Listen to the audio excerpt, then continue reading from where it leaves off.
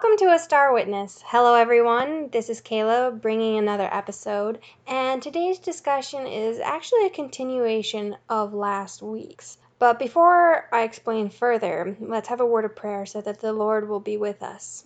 So with that, let's bow our heads and close our eyes. Dear Heavenly Father, we thank you so much for life and health and for giving us a clear, defining message in your word. Thank you that we are able to learn so much about the history of what has gone before, so that we are aware and cannot make the mistakes of our brethren, so that we can triumph over evil with your help. Lord, help us to gain the victory. Help us day by day to become more like you. Please help us to open our hearts to truths, whether it's easy or not for us to accept it. Help us to draw nigh to you, and please draw nigh to us. We thank you for hearing and answering our prayer. We ask all these things in your precious holy Son's name. Amen.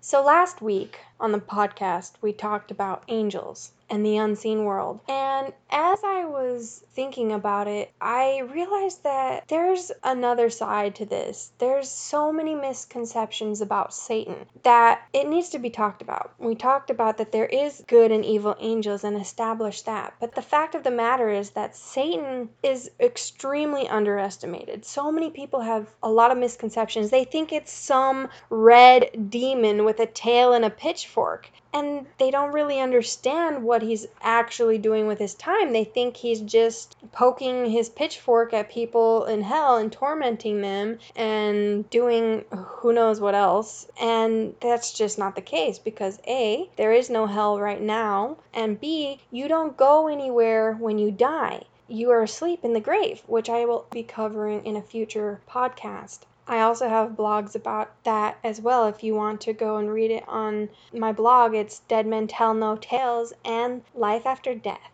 So I want to get into these misconceptions, not to glorify Satan or anything like that, but so that people really truly know what to expect from the great deceiver, so they aren't deceived in the future. I mean, you have to know your enemy, for he knows you very well. Even people who go to war say, know thy enemy, so that you are not taken unawares. You know what to expect. And the Lord is much stronger than the devil. Remember that.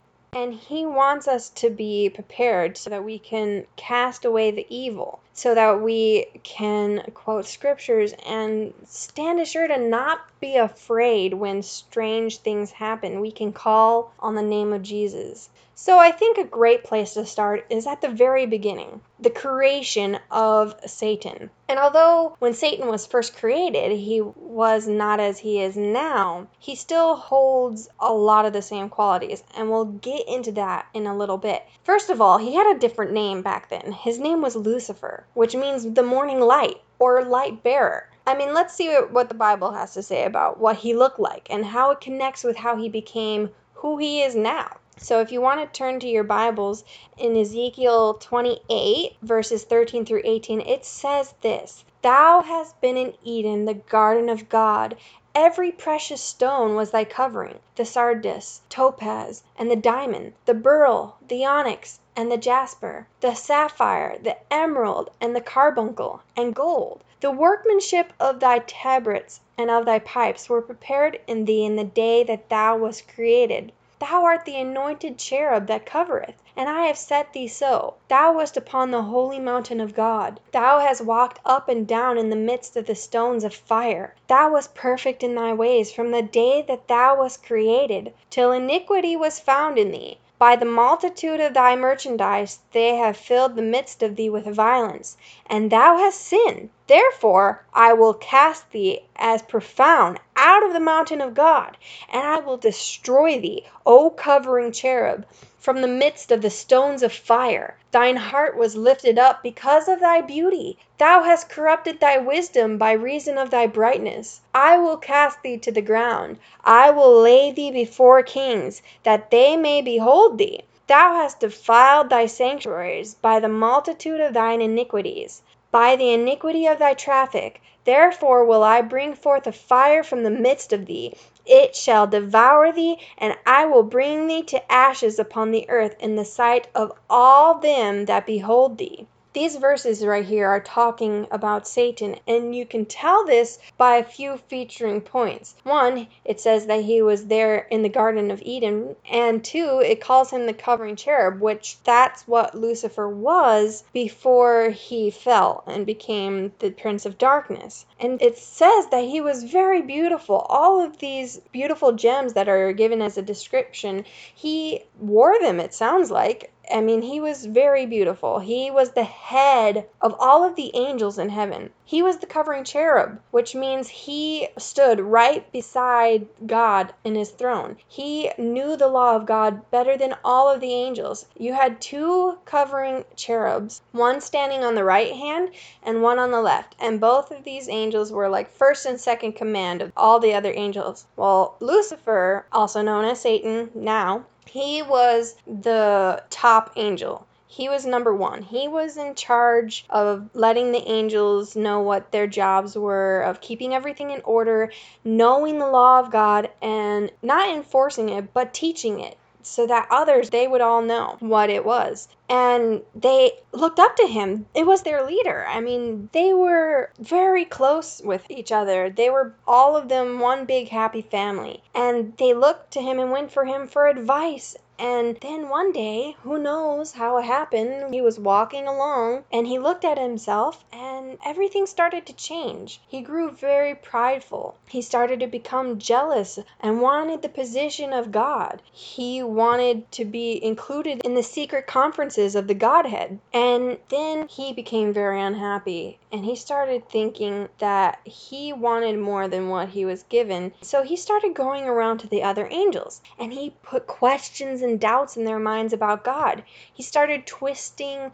the law of God and saying that if God was really love, then the law should be changed and that he should be included. He should be given as much power as Jesus was given. And he also made them question whether God's law was necessary. He wanted them to think that God didn't require all of these laws because he loved them, but because they were to obey him, and he wanted just to be controlling and vindictive and have all these rules and regulations. But Satan knew better. This is when his whole character started changing. He had the opportunity to repent, but he didn't. And he, at first, convinced half of the angels to be on his side. And they were starting to ask questions as well. But the other half, who weren't deceived and knew what was going on because everybody was talking about it and knew what was going on. And that's when things became super hectic. So these other half of the angels who weren't listening to what Satan was talking about, they started talking to the other half of the angels and trying to convince them and say, hey, what Satan is saying is wrong.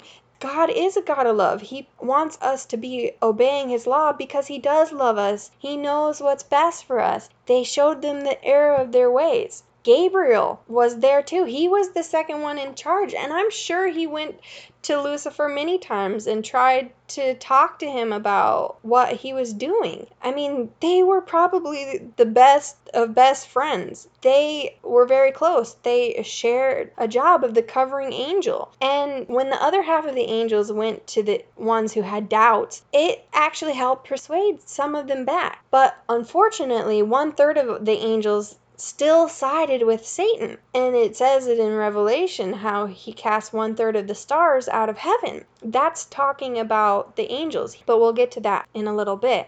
Every angel had a job in heaven, like I said before. And the station which Satan had once occupied was called the cherubim. And then you had the seraphims. They were next in line. Like you have the CEO, which would be the Godhead, obviously, the Father, the Son, the Holy Spirit. And then you'd have the covering angels, which was Lucifer and Gabriel. And then when Lucifer fell, Gabriel took Lucifer's place. And we don't know, we're not told who took Gabriel's place. So there were still two covering cherubs. And the seraphims were next in line. They were under the cherub. And then you had just the angels, and each of them have jobs to do. I mean, now, like we talked about last week, there's messengers, there's angels who write records of everything we do, say, and think. They're guardian angels. There's angels who we don't even know what their jobs are. Maybe their jobs are to go to the other worlds and look in on them. I mean, honestly, we don't know everything that is going on up there and all of the jobs and the descriptions of what has to be done. But I'm sure there's a lot. Maybe some of those angels are helping build the city of the Lord. I don't know. We're not told that.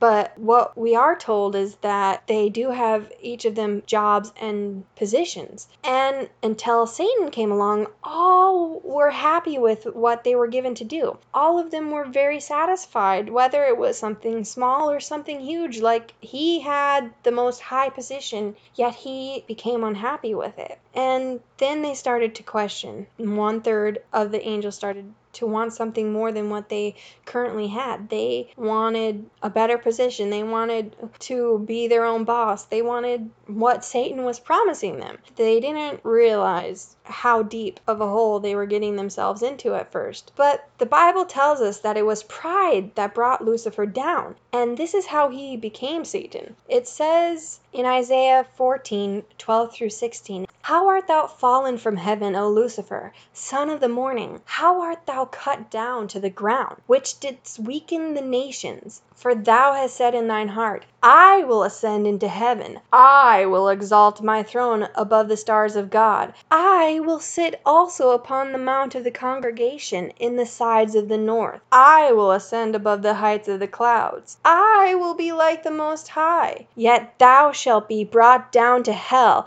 to the sides of the pit.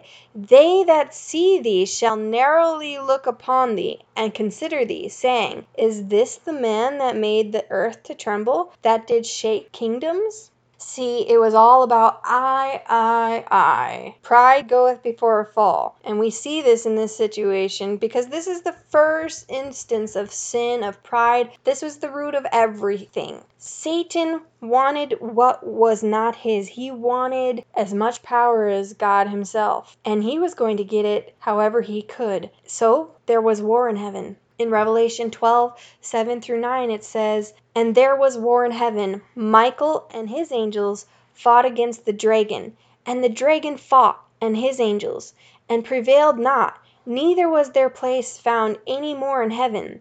And the great dragon was cast out, that old serpent called the devil and Satan, which deceiveth the whole world. He was cast out into the earth, and his angels were cast out with him." Now, Michael is another name for Jesus here, but I won't go into that right now. But this is where Satan became Satan. This is where he lost the name Lucifer. And this is the beginning of sorrows. The Prince of Darkness was born, and when Satan fell from heaven, we all know what happened next and how he went to the Garden of Eden after the world was created. Because it wasn't until after this war was over that earth was created. God created the earth to help cheer up everyone concerned in heaven after the war that just went on and losing 1/3 of their friends. I mean, these were their family, but they had their opportunity to turn back, but they didn't do it. Satan convinced them not to do it. And now they could not care less. They love doing all of the evil, dark things that they do. So obviously people then ask, well, if Satan's name was changed, what about the way that he looks? Surely that's when his appearance started to change. No, it isn't. He stayed the exact same. And he and his angels have the ability to transform themselves into whatever and whoever they want. So if Satan actually wanted to, he could transform himself into the image that he portrays himself as. He's the one who gave the idea of this red creature with a pointy tail and a pitchfork. So if he wanted to, he could appear as such to deceive people who don't know any better. Or he can transform himself into dead relatives or an animal. He talked through the serpent in the Garden of Eden. And in 2 Corinthians 11:14 it says, "And no marvel, for Satan himself is transformed into an angel of light." This is why it's very important for us to know the truth, because he can transform himself into an angel of light and portray himself as being a good angel. This is why we must study and show ourselves approved, so that when Satan or one of his demons transforms themselves into an angel of light, we can know the difference by what they're saying and by what they're telling us. And this answers the question about how he looks. I mean, he's still a noble creature. He's of noble stature. Remember, evil can hide in a beautiful package. There have been many serial killers and evil people out there who are very good looking, yet they are the most evil people you will ever meet. Angels can also masquerade as people. Remember that. So there could be demons in the crowd. I mean, remember, it says in the Desire of Ages that there were demons in the crowd disguising themselves as people, egging the people on to say louder and louder, "Crucify him," at Pilate's judgment hall. So they can masquerade as human beings. Good angels can also do this as well. Remember in Hebrews 13:2 it says, "Be not forgetful to entertain strangers, for thereby some have entertained angels unawares." So it's not just the bad angels that can go around doing this. Good angels can do it as well. So you never know. You might have also met a good angel along the way and never have realized it. This is why it's very important to know this stuff. And remember, he starts these misconceptions himself, because he would rather you to believe these lies than to know the truth. Because if you know the truth, then you cannot be deceived. And Ellen White was shown how Satan actually looks as he is now. After 6,000 plus years of being evil and doing all these wicked acts, she describes how he is, and it's chilling because it's just the description of evil, and that's just scary. I was shown Satan as he once was, a happy, exalted angel. Then I was shown him as he now is. He still bears a kingly form. His features are still noble, for he is an angel fallen. But the expression of his countenance is full of anxiety, care, unhappiness, malice, hate, mischief, deceit, and every evil. That brow which was once so noble, I particularly noticed. His forehead commenced from his eyes to recede. I saw that he had so long bent himself to evil, that every good quality was debased, and every evil trait was developed. His eyes were cunning, sly, and showed great penetration. His frame was large, but the flesh hung loosely about his hands and face. As I beheld him, his chin was resting upon his left hand. He appeared to be in deep thought. A smile was upon his countenance, which made me tremble. It was so full of evil and satanic slyness. This smile is the one he wears just before he makes sure of his victim. And as he fastens the victim in his snare, this smile grows horrible. That's found in EW 152.3. This is exactly how he looks nowadays. He is evil impersonated. Still has that kingly features, but he is also ruined by being evil. He is not somebody you would want to meet on the street. I mean, I don't know if you've ever encountered somebody who you just get goosebumps around. You can't explain why, but something just is off and you're not sure, but you get such a creepy feeling in your spine. I've had that happen to me before, and it's very scary. You just kind of want to run away out of the room and don't look back. But Jesus is stronger. And the Lord is so beautiful and so kind. And you can cast the devil out by saying his name and by calling on the name of Jesus, by singing praises, by praying, and by being with the Lord, having the Lord in your heart and in your soul. This is why it's important to be on the right side. This brings us to the point of, what is he doing with his time nowadays? I mean, it's the same thing he's been doing throughout all of history. Running to and fro across the world, seeking whom he may devour and deceiving the nations. Remember the story of Job.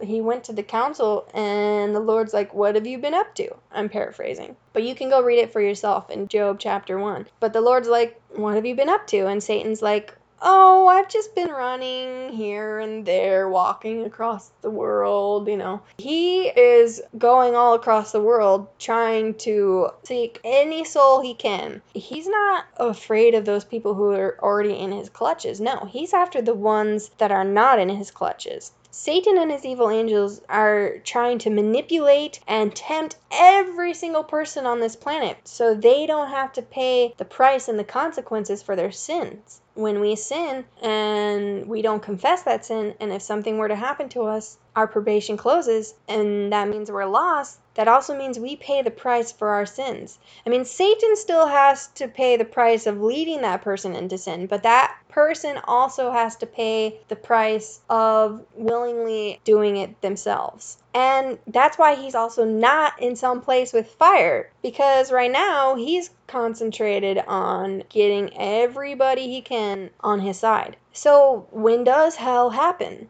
You're going to have to stick around for another podcast to find the answer to that question. It's going to be interesting. We'll really delve in what it means when it says hell in certain situations. This is why it is important to not only work on your own soul, but to reach everyone you can, because the Lord wants everyone to be saved. He doesn't want one soul to perish. But stay tuned, because one of these days that is going to be on the podcast. In CTR, page 212, paragraphs 2 through 5, it says this: the great leading temptations wherewith we would be beset, Christ met and overcame in the wilderness. His coming off victor over appetite, presumption, and the world shows how we may overcome. Satan has overcome his millions in tempting the appetite and leading people to give up to presumptuous sins. There are many who profess to be followers of Christ, claiming by their faith to be enlisted in the warfare against all evil in their nature, yet who, with hardly a thought, plunge into scenes of temptation that would require a miracle to bring them forth unsullied. Meditation and prayer would have preserved them and led them to shun the dangerous positions in which they have placed themselves, and that gave Satan the advantage over them. The promises of God are not for us to claim rashly, to protect us while we rush on recklessly into danger, violating the laws of nature, or disregarding prudence and the judgment God has given us to use. This would not be genuine faith, but presumption. The thrones and kingdoms of the world and the glory of them were presented to Christ. Never will we have temptations as strong as those that assailed him. But Satan comes to us with worldly honor, wealth, and the pleasures of life. These temptations are varied to meet people of every rank and degree, tempting them away from God to serve themselves more than their Creator. All these things will I give thee, said Satan to Christ. All these things will I give thee, says Satan to us. All this money, this land, all this power, this honor, and these riches will I give thee, and we are charmed, deceived, and treacherously allured on to our ruin.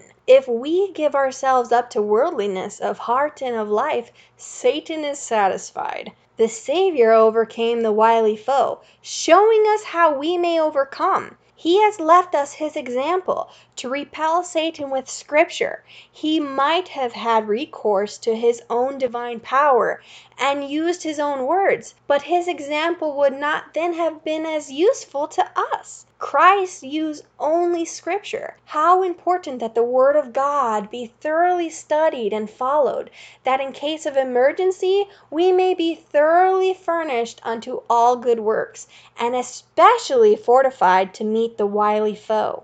Read these things for yourself. These are amazing words. Praise the Lord for giving us the spirit of prophecy, because these words are exactly what we need to hear. We can overcome. We can do this. we're told of all of the things that Satan will give us, and a lot of people are charmed and deceived into it. He dresses up a jailhouse so prettily and so nice, but one of these days, all of that stuff will fade away, and the jail cell will close, and we'll realize we can no longer escape that jail that we walked into willingly. I mean, if you look closely at a mirage, it's gonna fade away. All of the things that Satan promises us is just a mirage, distracting us from what's really going on in the world. Time is short, people. We must get our lives in order. We must get our act together. And I'm speaking about myself as well. I need to change too. There are things in my character that I need to work on. We need to pray for each other and pray for ourselves. And we need to work on ourselves every moment of every day. And I encourage you to read from the story of redemption.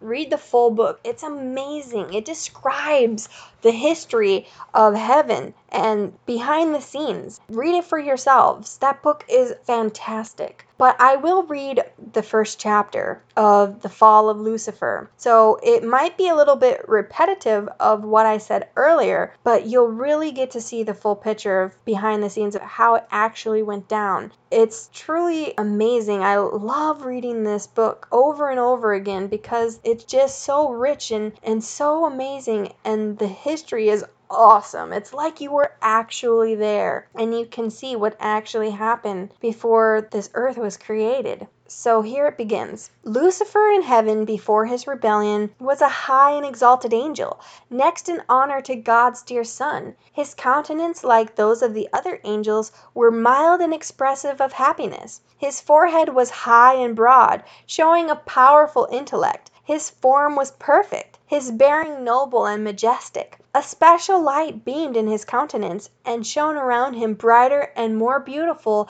than around the other angels. Yet Christ, God's dear Son, had the preeminence over all the angelic host. He was once with the Father before the angels were created. Lucifer was envious of Christ, and gradually assumed command which devolved on Christ alone. The great Creator assembled the heavenly hosts, that he might in the presence of all the angels confer special honor upon his Son. The Son was seated on the throne with the Father, and the heavenly throng of holy angels was gathered around them. The Father then made known that it was ordained by himself that Christ, his Son, should be equal with himself, so that wherever was the presence of his Son, it was as his own presence. The word of the Son was to be obeyed as readily as the word of the Father. His Son he had invested with authority to command the heavenly hosts. Especially was his Son to work in union with himself in the anticipated creation of the earth, and every living thing that should exist upon the earth. His Son would carry out his will and his purposes, but would do nothing of himself alone. The Father's will would be fulfilled in him. Lucifer was envious and jealous of Jesus Christ. Yet when all the angels bowed to Jesus to acknowledge his supremacy and high authority and rightful rule, he bowed with them. But his heart was filled with envy and hatred. Christ had been taken into the special counsel of God in regard to his plans, while Lucifer was unacquainted with them. He did not understand, neither was he permitted to know the purposes of God. But Christ was acknowledged sovereign of heaven, his power and authority to be the same as that of God himself. Lucifer thought that he was himself a favorite in heaven among the angels. He had been highly exalted, but this did not call forth from him gratitude and praise to his Creator. He aspired to the height of God himself. He gloried in his loftiness. He knew that he was honored by the angels. He had a special mission to execute. He had been near the great Creator, and the ceaseless beams of glorious light enshrouding the eternal God had shone especially upon him. He thought how angels had obeyed his command with pleasurable alacrity. Were not his garments light and beautiful? Why should Christ thus be honored before himself? He left the immediate presence of the Father, dissatisfied and filled with envy against Jesus Christ. Concealing his real purposes, he assembled the angelic hosts. He introduced his subject, which was himself. as one aggrieved. He related the preference God had given Jesus to the neglect of himself. He told them that henceforth all the sweet liberty the angels had enjoyed was at an end. For had not a ruler been appointed over them, to whom they from henceforth must yield servile honor? He stated to them that he had called them together to assure them that he no longer would submit to this invasion of his rights and theirs, that never would he again bow down to Christ, that he would take the honor upon himself which should have been conferred upon him, and would be the commander of all who would submit to follow him and obey his voice. I'm going to pause for a moment here and point out the fact that while he's blaming God and Christ for wanting to be rulers over the angels and to serve them unquestionably, he was doing the exact same thing that he was blaming them for. He wanted the angels to serve him instead. That's all there was to it. He wanted to be the commander and tell them what to do, and for them to bow down, and for other people to bow down to him as well. He wanted the worship. She continues, there was contention among the angels. Lucifer and his sympathizers were striving to reform the government of God. They were discontented and unhappy because they could not look into his unsearchable wisdom and ascertain his purposes in exalting his Son and endowing him with such unlimited power and command. They rebelled against the authority of the Son. Angels that were loyal and true sought to reconcile this mighty rebellious angel to the will of his Creator. They justified the act of God in conferring honor upon Christ, and with forcible reasoning sought to convince Lucifer that no less honor was his now than before the Father had proclaimed the honor which he had conferred upon his Son. They clearly set forth that Christ was the Son of God, existing with him before the angels were created, and that he had ever stood at the right hand of God, and his mild, loving authority had not heretofore been questioned, and that he had given no commands but what it was joy for the heavenly host to execute. They urged that Christ receiving special honor from the Father in the presence of the angels did not detract from the honor that Lucifer had heretofore received. The angels wept. They anxiously sought to move him to renounce his wicked design and yield submission to their Creator, for all had heretofore been peace and harmony. And what could occasion this dissenting rebellious voice? Lucifer refused to listen, and then he turned from the loyal and true angels, denouncing them as slaves. These angels, true to God, stood in amazement as they saw that Lucifer was successful in his efforts to incite rebellion. He promised them a new and better government than they then had, in which all would be freedom. Great numbers signified their purpose to accept him as their leader and chief commander. As he saw his advances were met with success, he flattered himself that he should yet have all the angels on his side, and that he would be equal with God himself, and his voice of authority would be heard in commanding the entire host of heaven. Again, the loyal angels warned him and assured him what must be the consequences if he persisted. That he who could create the angels could by his power overturn all their authority and in some signal manner punish their audacity and terrible rebellion. To think that an angel should resist the law of God, which was as sacred as himself! They warned the rebellious to close their ears to Lucifer's deceptive reasonings, and advised him and all who had been affected by him to go to God and confess their wrong, for even admitting a thought of questioning his authority. Many of Lucifer's sympathizers were inclined to heed the counsel of the loyal angels and repent of their dissatisfaction and be again received to the confidence of the Father and his dear Son. The mighty revolter then declared that he was acquainted with God's law, and if he should submit to servile obedience, his honor would be taken from him. No more would he be entrusted with his exalted mission. He told them that himself and they also had now gone too far to go back, and he would brave the consequences, for to bow in servile worship to the Son of God he never would, that God would not forgive, and now they must assert their liberty and gain by force the position and authority which was not willingly accorded to them. Thus it was that Lucifer, the light bearer, the sharer of God's glory, the attendant of his throne, by transgression became Satan the adversary. Those words are amazing. It goes into everything that happened. And then the next chapter talks about the war of heaven. It's really amazing to read it for yourself so you can grasp it and just try to picture yourself there to see all that went down. They were warned. Lucifer lied to these angels and told them that they had been too far gone. Only he was too far gone, but they believed him, and a third of them did not repent, and they were cast out with Satan. But that also means that 2/3 are with God. So God has twice as many angels as the devil. We have nothing to fear with God on our side. Even if God only had 1/3 of the angels, he would still be more powerful than Satan. But that wasn't the case. And this is why we must share all of these misconceptions about Satan to the world, so that they're made aware. I mean, I don't want to be deceived in the last days. There's going to be so many things going on.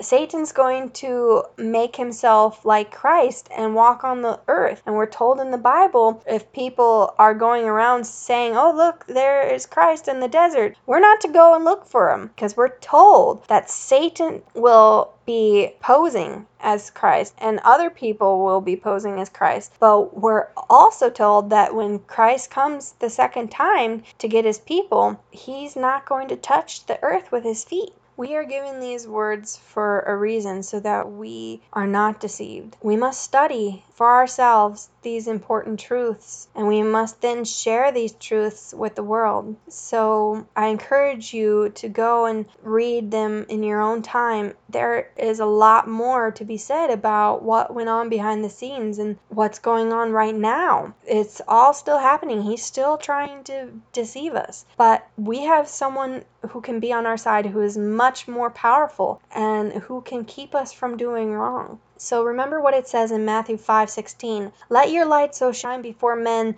that they may see your good works and glorify your Father which is in heaven. So with all that being said, let your light so shine that you are a star witness for the Lord.